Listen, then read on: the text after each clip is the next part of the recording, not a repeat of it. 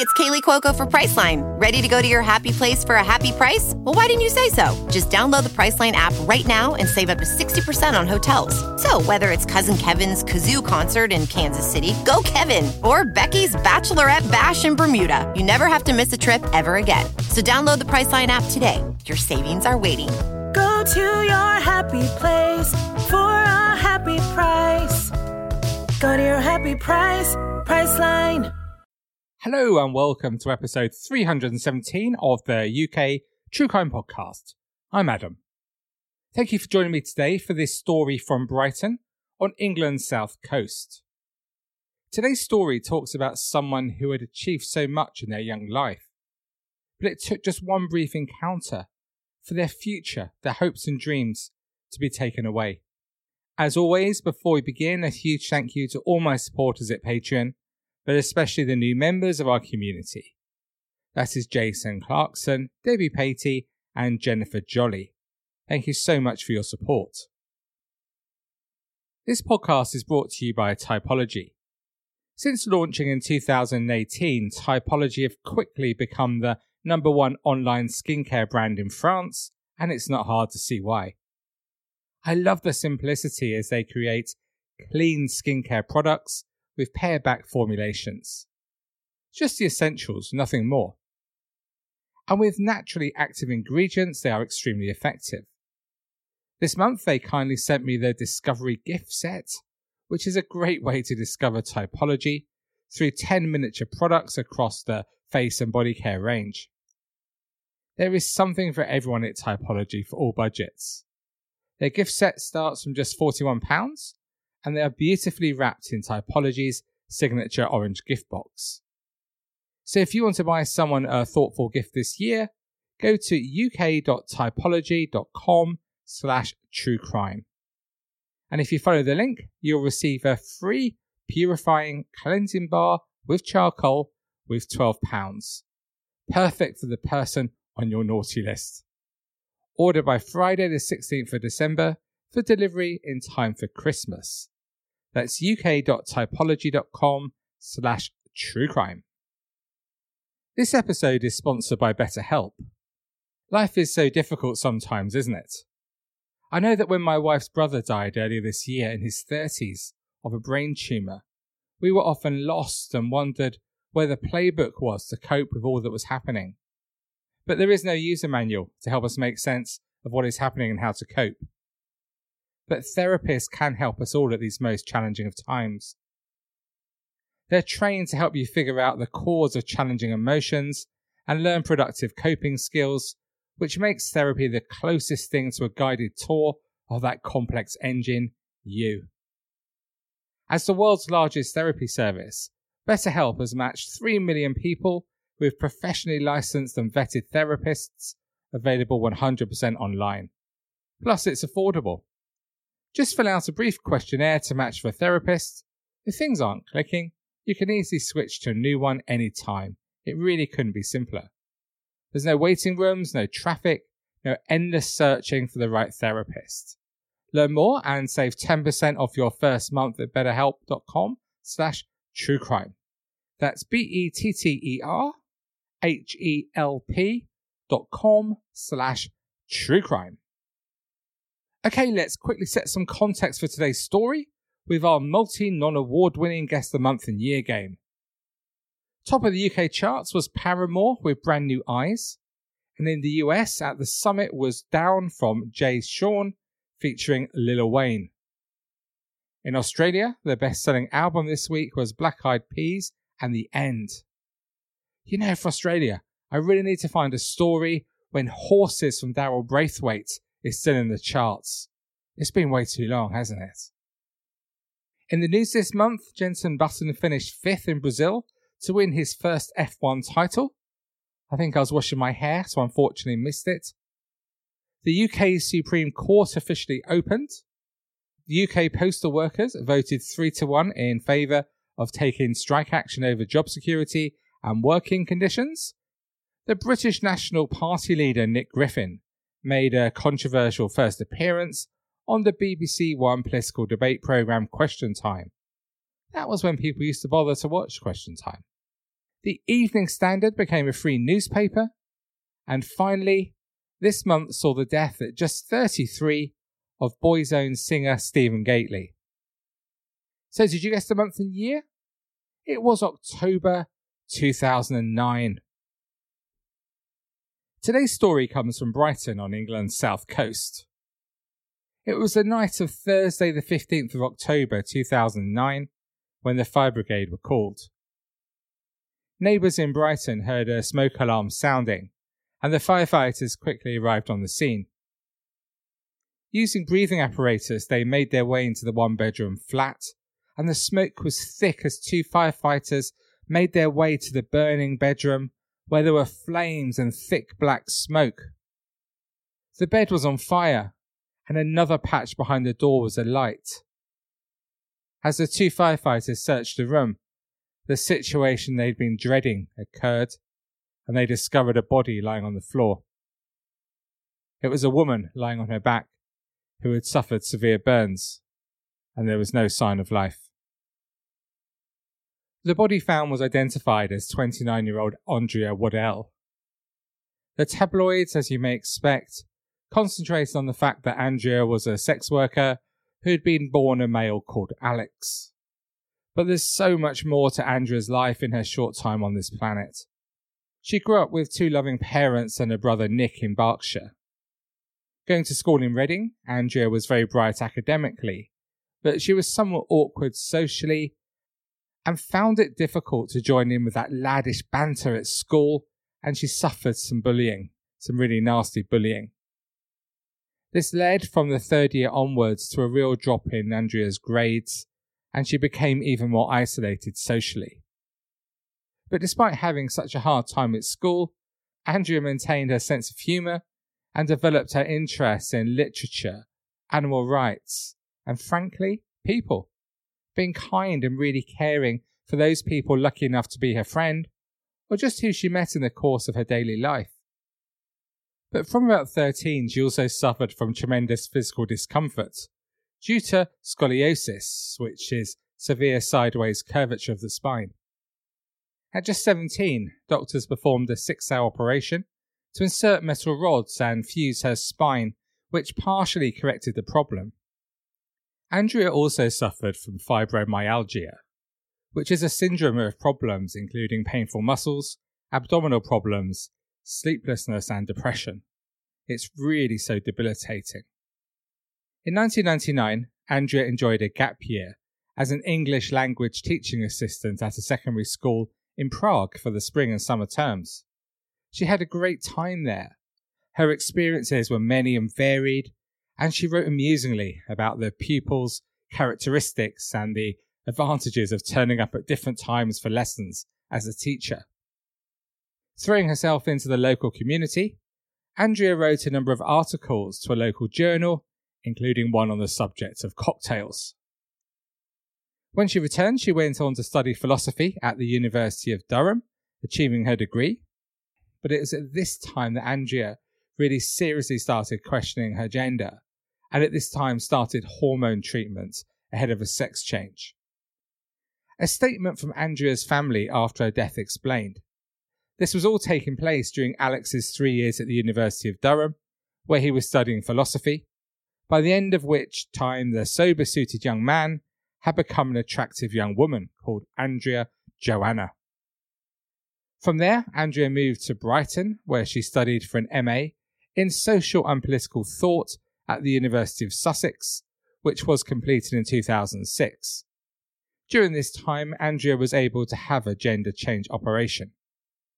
She studied massage and aromatherapy at City College Brighton and travelled to Thailand twice to study massage. She loved the weather, food and people of this country, and at the time of her death she'd been saving hard to go back. In daily life in Brighton, Andrea wasn't one to sit and watch life going on TV. She cared about things, she cared about the environment, she cared about animal rights and believed passionately in veganism. She cared about promoting peace and ending wars, and she was active in the community to support her beliefs. And literally in the week before her death, she was making progress in her aim to become a mainstream model, using the name Fuchsia, developing her portfolio. If you look online, you can see these professional pictures. Andrea's family were unaware that she was selling sex when she died. But for all those people who have an issue with people doing this, I love the statement her family gave after her death. They said the following: Andrea was a wonderful daughter and we are amazingly proud of her, in spite of her having a life which we didn't know about. She was often incapacitated by pain and unable to work, and we know she was concerned about how to make a living and be independent. If her decision on how to achieve this took her down unusual paths, then who are we to judge? But she has never hurt anybody and has never done anything to upset anyone. She was there for everybody, a generous and caring person. She had been through so much. Absolutely right. And it was apparent that Andrea had left an indelible impression on many others. Her best friend wrote after her death, "You were the most dazzling, brilliant and cheeky rebel I ever met. You were funny, intellectual and glamorous. Your philosophy was an eternal source of inspiration for me. I'll try to be more like you, confident, daring, light-footed and refreshing, like a cup of peppermint tea." And during his moving eulogy at his sister's funeral, her brother Nick said, "Andrea challenges us all to live life for the moment, to enjoy the world, not just in the gentle routine of day-to-day life, but to see it more clearly, to drink it more deeply through the possibilities that art, literature and philosophy open up to us." Andrea didn't care what anyone thought of her, and as long as she knew that she was living by her own moral code, she didn't feel that need to justify herself. Having spent, like many people, a large part of my life worrying what other people thought of me, I find that a profoundly liberating philosophy. Adam again, I find it a profoundly liberating philosophy, don't you? Detectives had a number of potential suspects who they managed to trace, mainly those who had seen Andrea in her sex work capacity. Those who knew her outside of this work made clear that she was a gentle soul who wouldn't have had enemies. One of those customers tracked down was 42-year-old satellite TV installer Neil McMillan. He lived in Brighton and was found by detectives through the number of calls and texts he had made to Andrea. Once in custody, he claimed he had not killed Andrea, telling officers, "I'm in my 40s and I'm Scottish and I didn't do it." Quite what being Scottish has got to do, but I'm not so sure.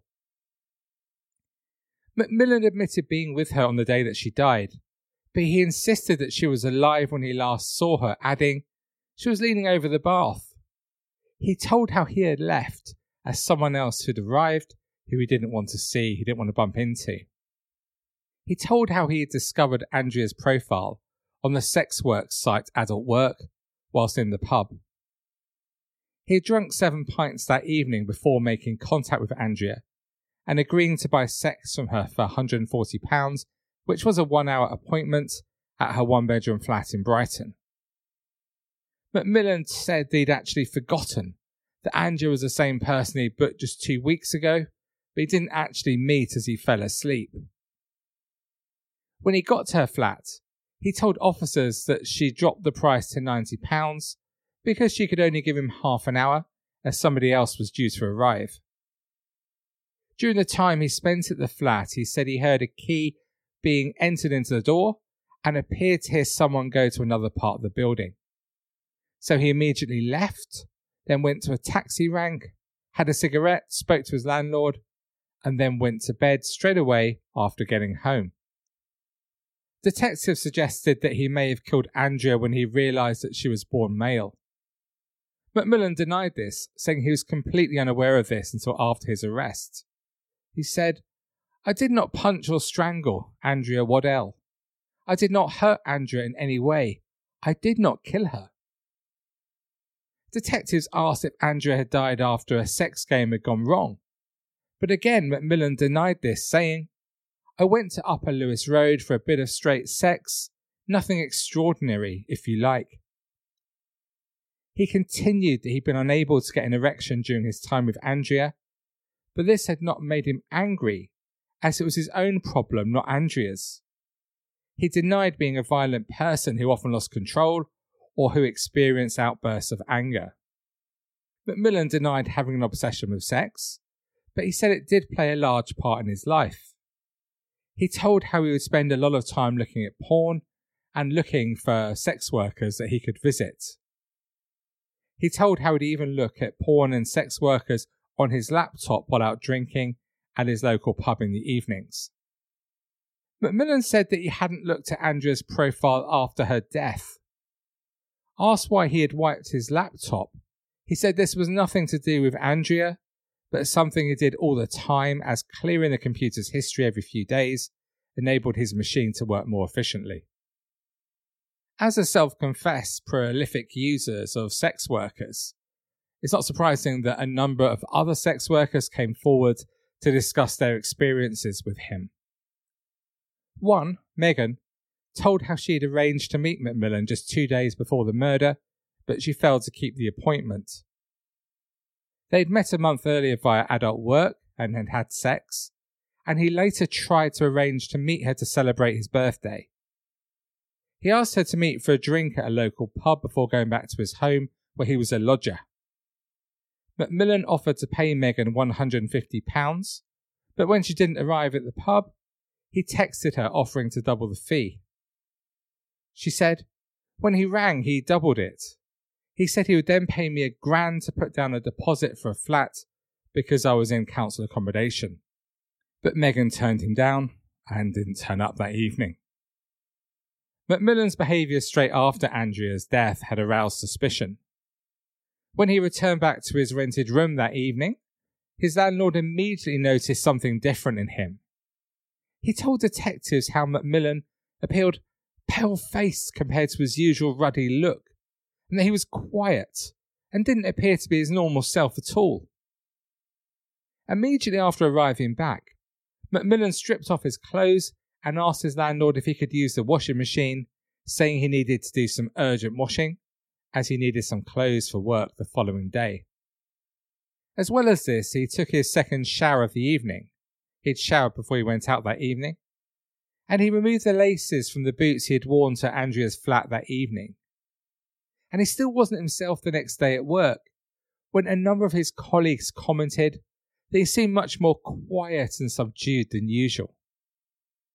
In June 2010, 42-year-old satellite TV installer Neil Macmillan stood trial at Lewes Crown Court, accused of punching Andrea Waddell in the face, then strangling her and setting fire to her one-bedroom first-floor flat in Upper Lewes Road, Brighton, on October the 15th, 2009.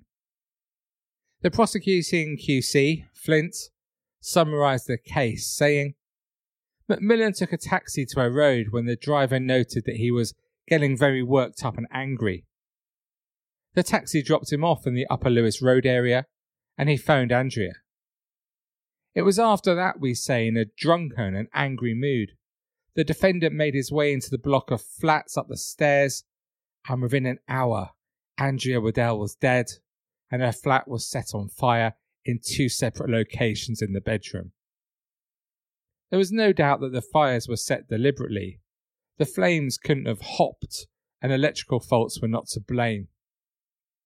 It's our case that the defendant, Neil Macmillan, is the man who killed Andrea, having spent the evening accessing pornography and escort sites on his computer. He made his appointment for an hour, withdrew enough cash for his appointment and arrived at her address at 10:30 p.m, and left at around 11:30 p.m, by which time Andrea was dead, brutally strangled and set alight.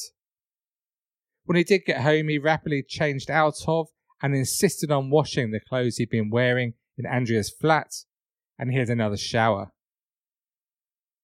The defendant's account that there was an unnamed stranger lurking in the flat is, we would contend, a complete fiction. It's an account, we would suggest, unsupported by others in the flat, from her telephone and computer records, and from other bookings she had on that night.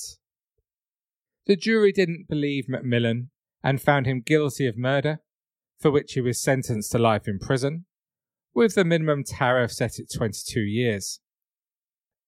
Addressing Macmillan, the judge said, "What you did that night brought to an end a life which, in many views, was one of relentless difficulty faced with extreme courage. The person you killed was a person who had always sought to overcome difficulties. On the other hand, faced with a difficulty in that flat, whatever that was, you chose to take it out on her. You strangled her with relentless pressure for over 20 seconds. There was the distinction between you and her. Once you lost control, for whatever reason, and which cannot be regarded as justified, you formed the intention to destroy her, to kill her. It wasn't an accident, and you continued to hold her round her neck, crushing the neck structures until she was dead. Having done that, you then dragged her back into the bedroom and set fire to her, and set fire to the bed on which together you had laid. The reason you were frightened that there would be some trace of your presence in that flat to prove, in fact, that you were the last person to have seen her." Outside court, Andrea's family issued a statement which said the verdict could not take away their terrible sense of loss and pain. But they said, "As a family, we can now remember Andrea, her passions, and the causes she fought for during her life, knowing that the person who callously extinguished that life is behind bars." They added they hoped that everyone who had read about Andrea would be inspired to live their lives true to themselves and not to judge other people for their differences. A few months later, in October 2010, Macmillan was found guilty of a rape which took place just 5 weeks before he murdered Andrea. The court heard that the victim had gone to Macmillan's room to collect money he owed her in the September, but he raped her. The jurors at that trial at the Old Bailey were not told about his previous murder conviction. The judge told them, "Don't feel you've been deprived of an important information that would have assisted you. You tried the case as you heard and saw in court, as you were bound to do." As for Macmillan, with the help of a new solicitor, he later made noises about appealing his murder conviction, claiming bizarrely, "I didn't get a fair trial and was painted out to be something I wasn't from the start. I was made out to be sex-obsessed and violent, but that's never been the case. During the trial, I felt I was being seen as an outsider and that I was the victim of an anti-Scottish witch hunt. I felt I was treated like a second-class citizen because I was Scottish. The finger was pointed at me because I am Scottish and not originally from that area." I don't think we want to hear any more from or about Macmillan, do you? Some months after Andrea had been killed, when Sussex police had completed their investigation, the family were given Andrea's few belongings that hadn't been damaged by fire and water. The laptop still worked, and the family were able to retrieve Andrea's poems, which she had written between 2003 and 2007, and which she had always intended to submit for publication. A lasting legacy for Andrea, and you can view her work online. So what do you make of what we've heard today? Another woman murdered by a man in the place where she should have been the most safe of anywhere, the bedroom of her own home. Another case where a man feels it's okay to attack a sex worker. It's just not. And a woman who had come through so much and had so much to live for, to have her hopes and dreams extinguished at just 29 years old. Today, let me leave you with the words of Andrea's brother Nick when he spoke outside court after the trial. We hope everyone who has read about Andrea over the last 7 months will be inspired by her, as we all are, to live their lives true to themselves, not to judge other people for their differences, and to strive to make the world a better and more just place. Fine words indeed. Thank you so much for listening to this episode of the UK True Crime Podcast. To discuss this story or any other aspect of the UK True Crime, please join over 85,000 of us at the UK True Crime Facebook group. Just search on Facebook, UK True Crime. It's many things, it's never dull. And to support the show and keep me producing a weekly podcast, please join me at patreon.com/UK True Crime. There are bonus episodes and loads of behind the scenes bits and pieces. And if you join this month on an annual subscription, you will not just get 10% off, but also a free signed copy of my book about Scottish serial killer Angus Sinclair. Just head to Patreon, that's patreon.com/UK True Crime. The perfect Christmas present. Okay, so that's all from me for another week. So until we speak again on Tuesday, please do take it easy, despite all the others. And most of all, please stay classy. Cheerio for now.